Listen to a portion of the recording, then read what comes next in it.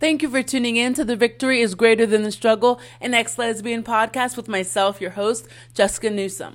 Today, I just wanted to send a message of encouragement. People who are struggling with any type of sin. I always specifically talk about homosexuality and things of the like, sexual sin, because that's my testimony. And so if God is calling you out of homosexuality into something greater that he has for your life, which is calling all of us out of homosexuality, I hope that my podcasts are encouraging to you. I hope that they bless you.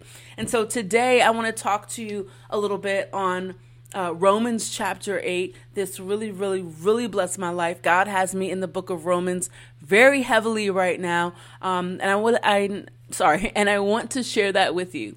So Romans chapter 8, verse 1. So now there is no condemnation for those who belong to Christ Jesus.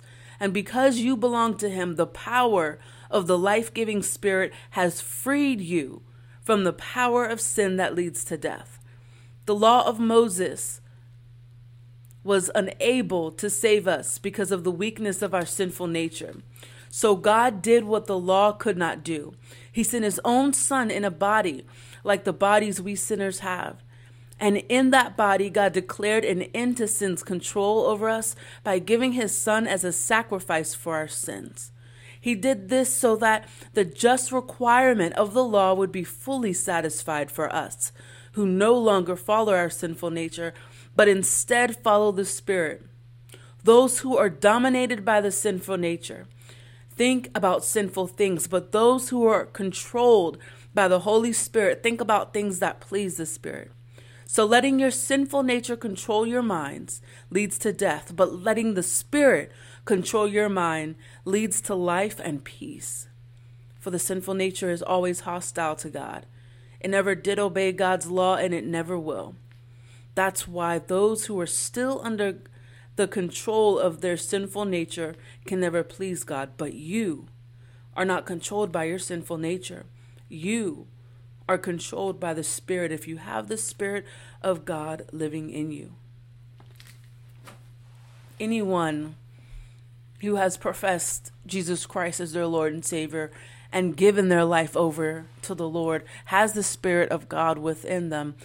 But the enemy doesn't want us to fully grasp that. He doesn't want us to fully understand the scale or the magnitude of that decision that we made. If the enemy let us uncover the depthness, the power of what it means to have the Holy Spirit on the inside of you, then we would be unstoppable.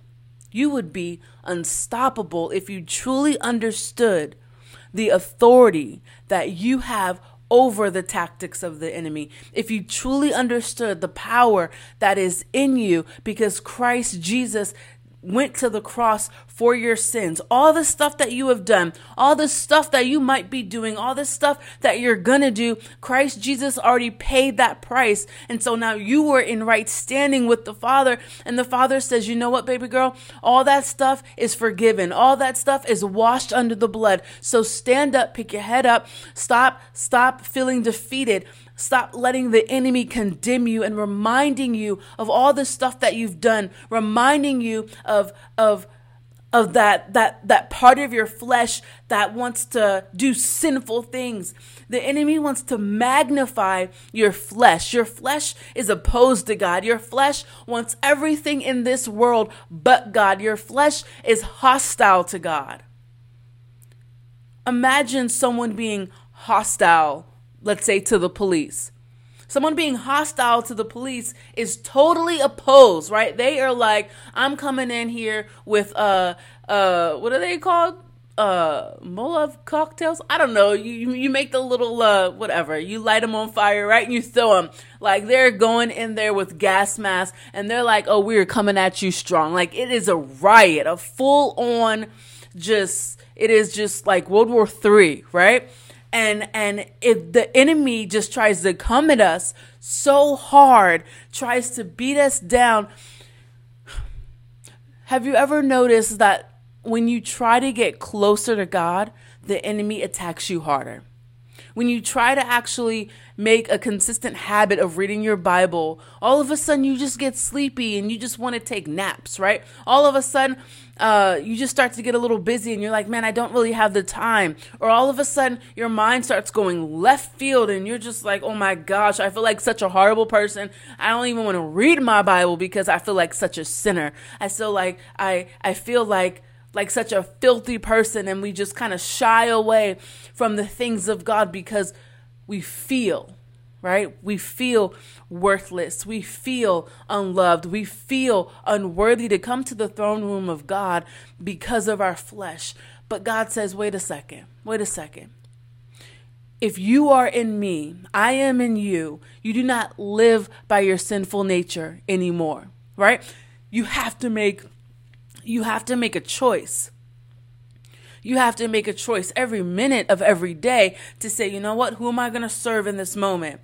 A thought just came through my mind and it is not holy. Who am I going to serve? Am I going to serve my flesh and go with that thought, say that thing, pick up that phone, right? Play with that thought in my mind and just have this little movie reel going through my mind of things that I should not be thinking about? Am I going to gratify the flesh, or am I going to say, you know what? I'm going to turn to the Spirit of God. I'm going to think on the things of God, and I'm going to let God be God in my life and not give room for the enemy to take more ground in my life. The enemy wants full ground in your life. He wants territory over every area of your life. And so we have these two things fighting each other, right? We have the Spirit of God that's like, all right, come on, let's do this. I'm going to take over. But then we have the enemy that's like, no way. Like, I want this person. I want this man of God. I want this woman of God. I don't want them to just understand the things of God. I don't want them to be to break free from the sin patterns of their life. I don't want that to happen, right? And so every decision we make, something is gaining ground. Either God is gaining more ground in our life, or the enemy is gaining more ground in our life. And we get frustrated with that battle. We get frustrated with that back and forth. So what do we do in those moments of frustration? And I've said this before, but many people do not take heed to this word and actually consistently apply it because we get tired, we get frustrated, we get bored, we want the quick fix. When the enemy comes to steal from your life, to kill the dreams that God put on the inside of you, to destroy your future as a woman of God, as a man of God, when the enemy tries to come and take ground, you have to stand your ground. What does that look like? You need to have some worship. When the enemy starts to come in like a flood in my life, I will get up, I will put on worship music, and I will worship God until that thing breaks free. I will praise God. I will sit there and sing over and over again. I will get into that worship music until all of a sudden I feel like worshiping. Because in the beginning, you don't. You're frustrated, you're upset, and the last thing you want to do is raise your hands and worship God. But if we continue to push through, there will be a moment where you feel that breakthrough, where you feel that thing kind of break, and you're just like, okay, I'm in that sweet spot with God. You have to do your part. If you worship God, if you spend time reading the word and just say, God, give me understanding of what I'm reading. Give me just insight into this stuff. Help me to allow your word to be poured into every part of me, so that when I get to these areas in my life where I start to struggle, your word comes straight to my mind and I'm able to declare your word over what the enemy is saying, right? And so we need to do that way more in our lives. And some of us, we struggle with even in our dream time, right? When we are in bed, we're going to sleep, we struggle in our thought life as we're sleeping, as we're dreaming. The enemy will come in and he will put things into our minds. And this is an area where we are very vulnerable because we're asleep. So maybe we need to do something different. Put on worship music as you sleep. It doesn't need to be blaring, but turn it on low. Pray before you go to sleep. Spend time worshiping him. Pray in the spirit before you go to sleep. I'm not saying do that for an hour and a half before you go to sleep, but can you give him 10 minutes?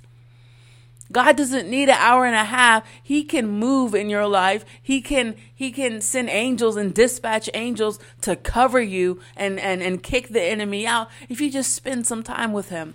I had the opportunity, I wanted to keep this short, but I had the opportunity to listen to T.D. Jakes today. He was a guest speaker at our church, and it was absolutely phenomenal. He spoke about how when Jesus was at the bottom of the boat and the disciples were on the boat and the storm was coming and it was windy and the waves were tossing it all around and they were getting scared and they were getting worried and they were like, Jesus, what's going on? Like you're down here asleep when all hell is breaking loose.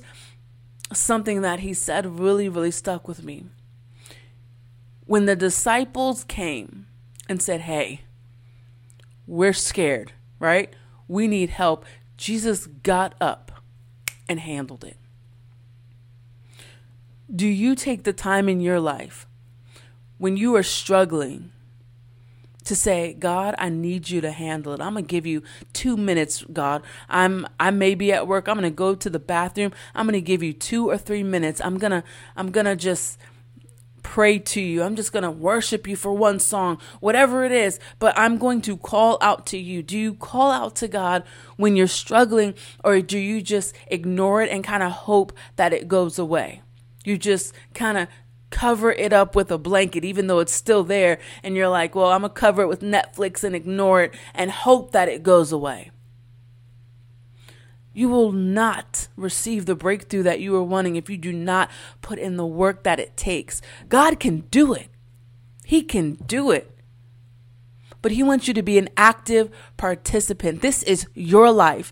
You have the free will to say yes to God or no to God. You have free will to say, I want to live for God, or I do not want to live for God.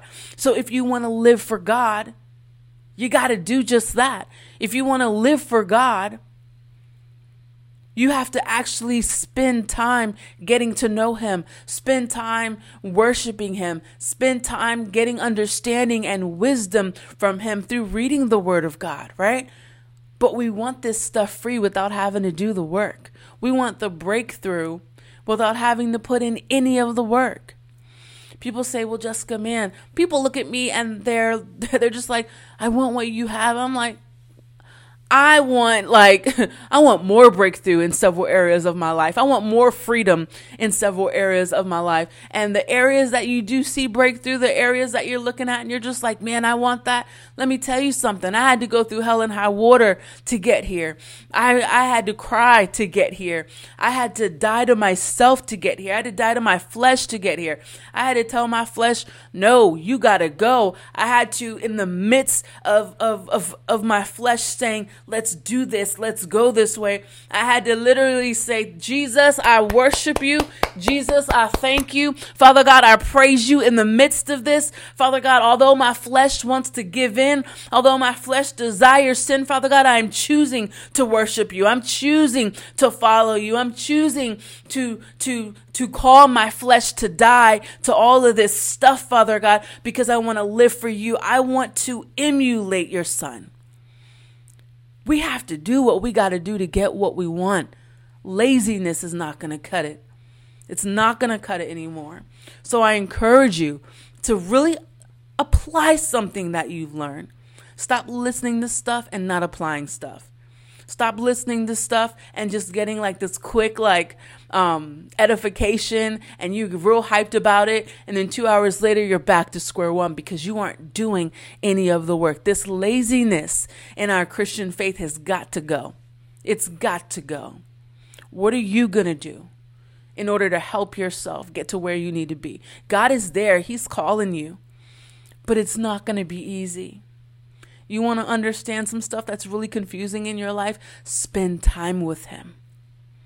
Spend time with him. He knows exactly what's going on. and he knows how to fix the stuff that needs to be fixed. But you have to trust him in his way of doing it, even when you don't get it, even when it's frustrating. So I encourage you in that. Thank you so much for tuning in to The Victory is Greater Than the Struggle, an ex-lesbian podcast with myself, your host, Jessica Newsom. If you're checking me out on YouTube, please subscribe down there, okay? And share it somewhere, all right? And if you're checking me out on podcasts, please rate and review. I absolutely love you guys, and I'll see you next time. Bye.